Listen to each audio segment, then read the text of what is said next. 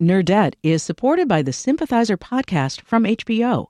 Join host Philip Nguyen in conversation with the cast, crew, and author Viet Thanh Nguyen as they discuss the making of this historic HBO original limited series. Stream new episodes of HBO's The Sympathizer Sundays exclusively on Max, and listen to the Sympathizer podcast wherever you listen to podcasts. Think on your feet for our Fast and Curious 5K, a one-of-a-kind race hosted by WBEZ and the Chicago Sun-Times on Saturday, July 27th at Humboldt Park. More info and early bird registration at wbez.org/events.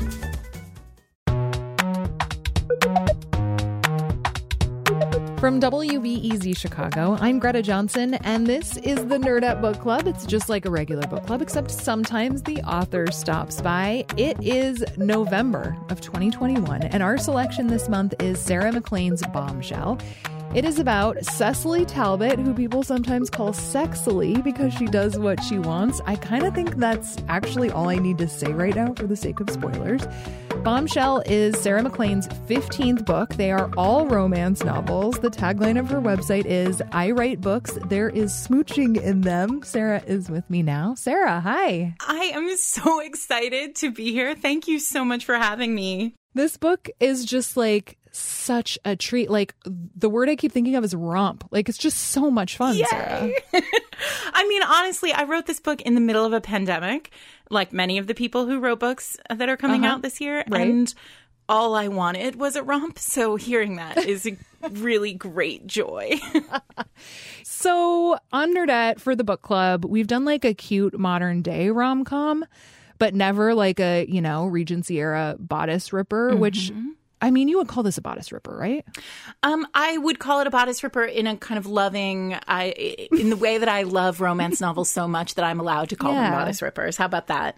Yeah, I feel like it's just such a fascinating genre. It's changed so much.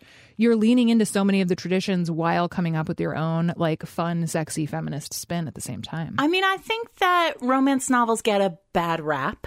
There is a very real sense of they couldn't possibly have changed since the 1980s when my grandma read them. And the truth is that romance evolves so quickly, largely because romance readers are so voracious and read on average something like 10 to 12 books a month. Oh my God. Yeah. And so romance writers have to be equally voracious and feed the beast. And so we are writing just generally faster as a genre than most of the other genres, which means that our books have to evolve. They're all holding a mirror up to the world. And so the idea that historical romances like the ones that I write would still be stuck in the 80s is not accurate. So we're writing in the 1800s for 2021. And so the books feel really modern, I think. They really do. It's interesting to think about romance as a genre and how much it has changed even just over the last couple of years. I think especially in terms of like book covers, it seems like there's been a real shift from, bucks and beauties and dudes with low cut shirts to like kind of cute, cartoony, like something you could bring to the beach or read on the train and not have someone immediately be like, "Oh, are they having sex right now?" But I don't know. I feel like your work is still very consistently buxom. Like, you look at the cover of Bombshell and like, there's this lady with like a really beautiful crimson dress and she's kind of like pulling it up over her knee to show some thigh. Sure. And, like on the back, there's like, there's the a dress clinch. is like, the clinch yeah, I mean, has oh power. My God. Yeah. So why lean into that? Romance has always had this place in literature where it's the work of romance to honor our private lives as people and, for many, many years, largely as women. And so it's a pretty domestic genre in the sense that it centers a gaze that isn't traditionally centered in media, as a matter of course. And it is also one of the few genres where women and, other marginalized people can live happy, fulfilled lives, including having happy, fulfilled sex lives, without dying or being tortured or, living out their days in a terrible, sad way at the end of the book. And that means that the sex is a piece of it. A happy, fulfilled, orgasmic sex life is part of a lot of most romances. And so for me, the covers are important. It is important to honor that piece of us as readers and as people and as humans. And then on top of it, the covers mean something to the readers. They're a code. It's a signal to readers what's inside the book. When you pick up one of my books with my covers, if you're a longtime romance reader, you know what you're getting. You're getting the story of a strong, fiery heroine who is about to face down society and possibly a hero and come out as a winner on the other side. And that's important to me, that the books, the covers reflect that. That's what this cover has reflected for 50 years of the genre. And so I feel really strongly that the covers should continue to have that kind of sexy feel to them. There is something really fun about it. Yeah. I mean, once you start to understand the language of the romance novel cover, it starts to feel like a very different kind of thing. Yes, of course, people who don't understand the genre mock them. But there is a reason why the lady in the big dress is on the cover of historicals and why, a cartoony cover ends up on a rom-com, on a contemporary rom-com. It's all there. It's packaging. It's all there to tell the reader what they'll find inside this book that they will read and devour and hopefully adore. So this book is set in like the mid-ish 1800s, we can say. Which, I don't know, is such a fascinating time because, like, in so many ways, it does seem super sexy, but it's also so modest, which might also be super sexy. What's appealing to you about that time period? I love the historical time period. I really come at my books thinking, well, what story do I want to tell in 2021, for example? So in the case of Bombshell, I was writing during the pandemic. I finished it. I wrote it entirely during the pandemic. Wow. And so for me, it was really important that I write a book that felt really delicious and fun and luxurious and had a big world full of really extra people doing extra things, because so many of us didn't have the luxury of, even having a small world full of ordinary people doing ordinary things. And so the goal of Bombshell was very much to tell a big, bold, rompy story that also honored, all my books are, I hope, read very feminist and honor this idea of women being able to take charge of their lives and live out loud. And that is a thing that is it's fun to set that against a society and a time when living out loud for women was more dangerous than it is for us now. Yeah, that's partly what I was wondering about when you're thinking about historical accuracy. I mean, obviously this is fiction. In the end, you can do whatever you want. But like, how do you decide what to kind of hold on to and what to let go of in terms of kind of capturing that era?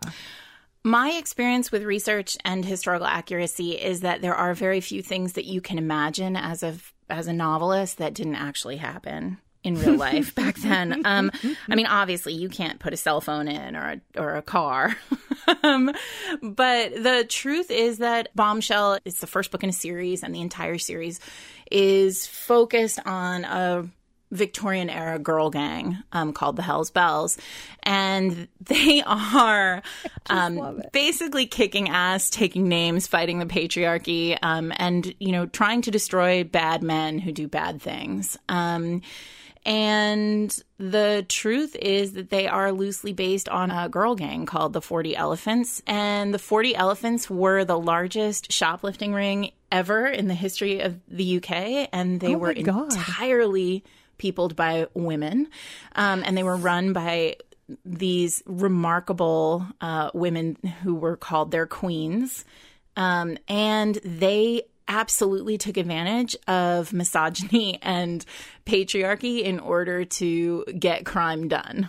And so when I get emails that say, like, this stuff would never happen, like this girl gang would never happen in Victorian England, my response is, actually, here is a great piece of nonfiction on the 40 elephants who did exist. They started in the 1870s and ran until the 1960s, when their final queen died and was buried in a stolen dress from Harrods. What? Oh my God. So that's almost 100 years. Yeah.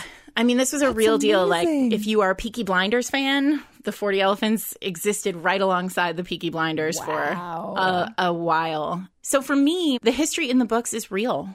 We wouldn't blink if I wrote this book now, set in 2021. And I don't think we're that different. That's so cool. Do you ever feel like it's too challenging to try to come up with something that does fit in that time frame, or it all works, so it's fine? Yeah, I mean, I have to say, I don't think I've ever had an idea that I couldn't find at least some evidence of. Wow. You know, historical romance novelists, we spend a lot of time on author's notes because we get a lot of emails that say, you know, oh, they would never use this word, or they would never do this thing, or they would never wear this dress, or, you know, they would never be allowed into this room. And I think when you start to look at historical documents, you know, for example, my heroine, Cecily, in this book uses an IUD. And that's a thing that existed. But birth control, you know, the history of birth control is not something that we're all taught in school. And so there is always a real sense that, oh, well, she must have made that up. It's an anachronism. And it's not. IUDs actually come from ancient Egypt. Oh my God. That's amazing. Yeah, that's the other cool thing about writing historicals. The amount of fun, interesting stuff that you learn is, you know, you're great at a cocktail party after a few of them. I have no doubt about that. A really good friend of mine, Joanna Shoup, writes Gilded Age New York historicals that are absolutely delicious. She has a series called The Uptown Girls, which if you loved Bombshell, you will love Joanna's series. And my favorite piece of information from Joanna's life is that she once did a bunch of research at a carriage museum to make sure that you could have penetrative sex inside the carriage. And I mean, look, if you're writing contemporaries, you're probably not doing that kind of hard-hitting research. Hard-hitting. Wait, so like in terms of like the axles, or like just the room inside of it? The size. I think the question was, does the cabin of the carriage actually allow for, you know, I mean, for these massive men, because they're all, you know, 80 feet tall. All shoulders. Exactly. After the break, Sarah MacLean talks about the historical romance of 2020. From the mornings you ease, to the evenings you quiet, to the dreams you inhabit, my thoughts of you never end. Yep, we're talking about Bridgerton.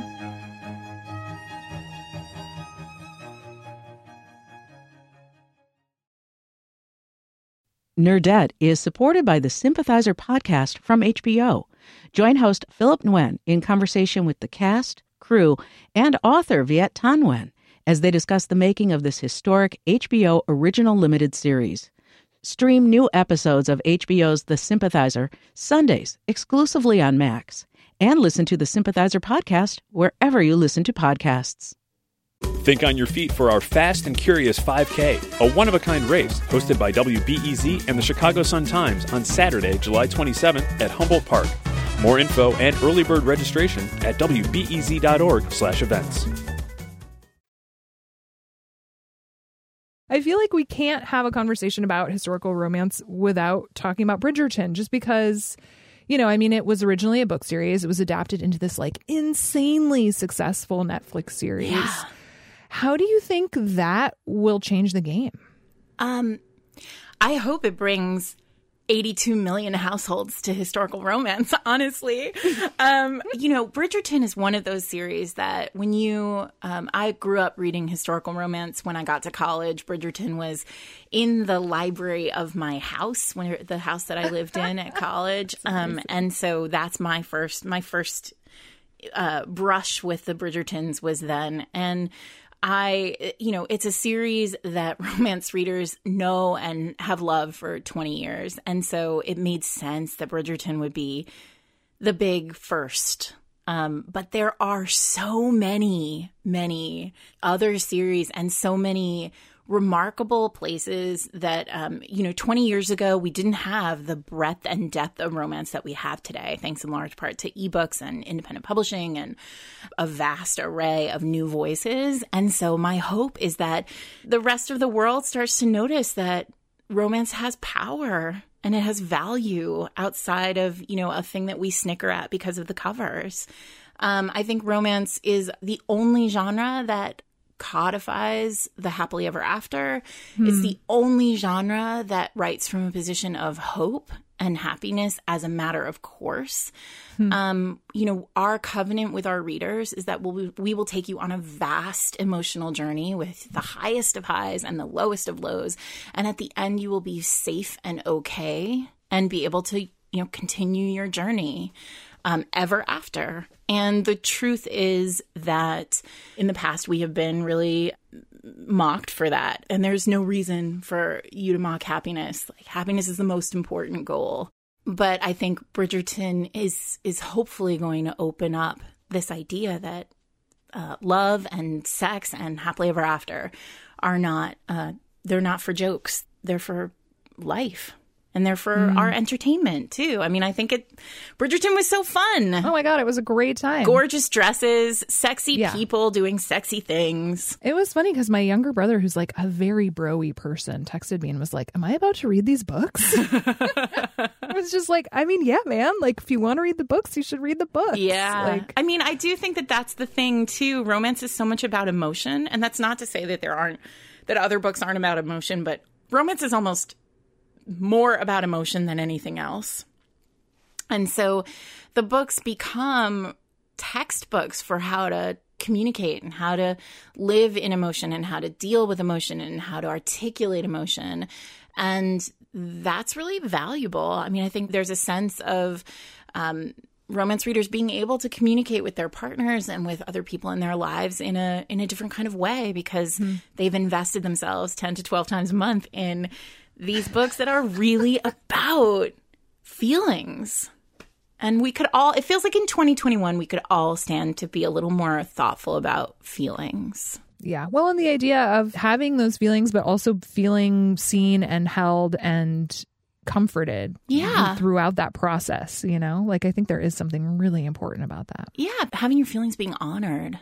Yeah. And that is always the moment, right? At the end of the romance, there's always the moment where one partner looks at the other and realizes that, like, the work is honoring each other's feelings. Yeah. Oh, fuck, Sarah. That's just so nice. So you have talked about a couple of the sort of like genre musts just now. Are there any others that you think are really important? I mean, the only must is happily ever after. Everything else is fair game. There are things that are tricky, right? I mean, a hero shouldn't cheat on a heroine. Right. But, I've seen that done and it's worked. And just like any other genre in the hands of a magnificent author, and there are so many magnificent authors in romance, anything goes as long as it ends with the promise of partnership and happiness and hope. And so for me, that is the only job, and the romance has to be central. It has to be about these 2 or 3 or 4 or however many characters who are falling in love. It has to be their love story that drives the whole book. And I think that's where we start to get into people outside of the genre try really hard to tell us what romance should and should not be, what books are and are not romances. And the truth is that if the romance isn't absolutely central, the driving force of the book, it's not a romance. It might be a glorious novel. It might be commercial fiction, the best piece of commercial fiction we've ever read. But the romance is essential. Love is the heartbeat of a romance novel. Well, and something that I think is really interesting, I mean, especially when it comes to newer iterations of this, which actually I ended up talking to Christina and Lauren, the authors of Soulmate Equation, about this. Some of my very favorite people. Yeah, well, and like just the whole idea that I think where things can feel tricky, especially for me as like a pretty single person these days, is that like a happily ever after can feel like a bummer if you as a reader feel like, oh, well, I must be deficient because I don't have a person and I don't have this happily ever after. But I feel like so much of what's coming out these days is so much more about heroines who are like fully actualized human. Yes. You know, it's not like I'm missing my other half. Yes. It's more like I'm living this really excellent, awesome life. And how cool if I get to share it with someone, but also whatever. Yeah. You know? I mean, I think Bombshell is a book that really is about that is about a community of people, all women, but a community of women who are there for each other, who love each other, who care for each other, who are partners with each other, who are willing to kind of ride or die. They are. And when when the hero, Caleb, comes into the picture for Cecily, he has to learn how to be a part of her world. And I think that is the hallmark of a real modern romance. And that did not exist in the early days of the genre in the same way. Certainly it did in some books, but it used to be that romances felt like it was, a man and a woman on their own who meet each other and then are two against the world. And now I think we're seeing in modern romance that, like you said, heroines have really rich lives. All people have really rich lives. And when we become partners, when we find somebody who we want to be a partner to or who we want to be our partner, we don't want them alone. We want them in our group. So you've mentioned that romance readers, like the fandom is strong Yeah. with this genre. They're reading a lot. They're sending you the emails. Does that ever drive you crazy? Like how much, as a person who has written a great many books at this point, like how do you balance prioritizing what you think your readers are showing up for versus what you're interested in writing? Well, that's a good question. I am a romance reader first. And some days I can absolutely imagine never writing another word, but I can never imagine never reading another romance novel. Wow. And so for me, when I sit down with a book, when I sit down to work, I'm always thinking about my readers. And what I mean by that is there are covenants that I have with my readers. I'm going to rip your heart out at some point during this book, but I'm hoping you're going to trust me that at the end we'll get there together. But that said, I do think a lot about what romance readers want. There are rules to the genre that are not hard and fast, like tropes, for example, which if you're a fanfic reader or any genre reader, there are tropes. But romance has some really important tropes, marriage of convenience or secret baby or only one bed, wallflower rake or grumpy sunshine, right? These are tropes that we inherently know are going to be delicious. And when we set them down on the page, there is an expectation, a promise of the premise, so to speak. So I do spend a lot of time going, okay, so for example, right now I'm writing a road trip romance. And there are promises to that premise, right? Like if they're on a road trip, they're not in separate carriages. And if they're on a road trip, when they get to the posting inn one night, there's definitely going to be only one room, right? Yep. And I can imagine that some people out there are listening and they kind of roll their eyes at that, like, oh, isn't that so cliche? Like, isn't that so expected? And yeah, it is expected because it's fucking great. And so there are, my work is to say, all right, the situation here is there is only one room, but how do I make it just a little bit twisted, just a touch more exciting. What's the spin I'm going to put on There's Only One Room, Only One Bed in this particular inn?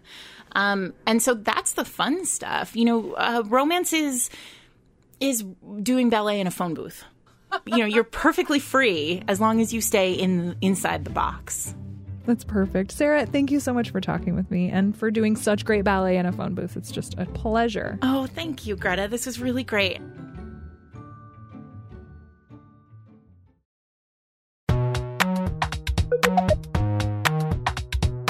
That's Sarah MacLean. Her latest book, Bombshell, is Nerdette's November book club pick. Once you've read it, we would love to hear from you about it. Is romance usually a genre you go for? Did you have a favorite character? Why?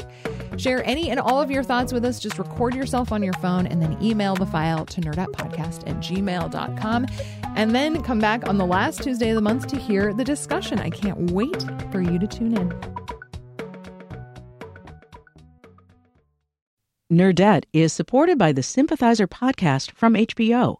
Join host Philip Nguyen in conversation with the cast, crew, and author Viet Thanh Nguyen as they discuss the making of this historic HBO original limited series. Stream new episodes of HBO's The Sympathizer Sundays exclusively on Max, and listen to the Sympathizer podcast wherever you listen to podcasts.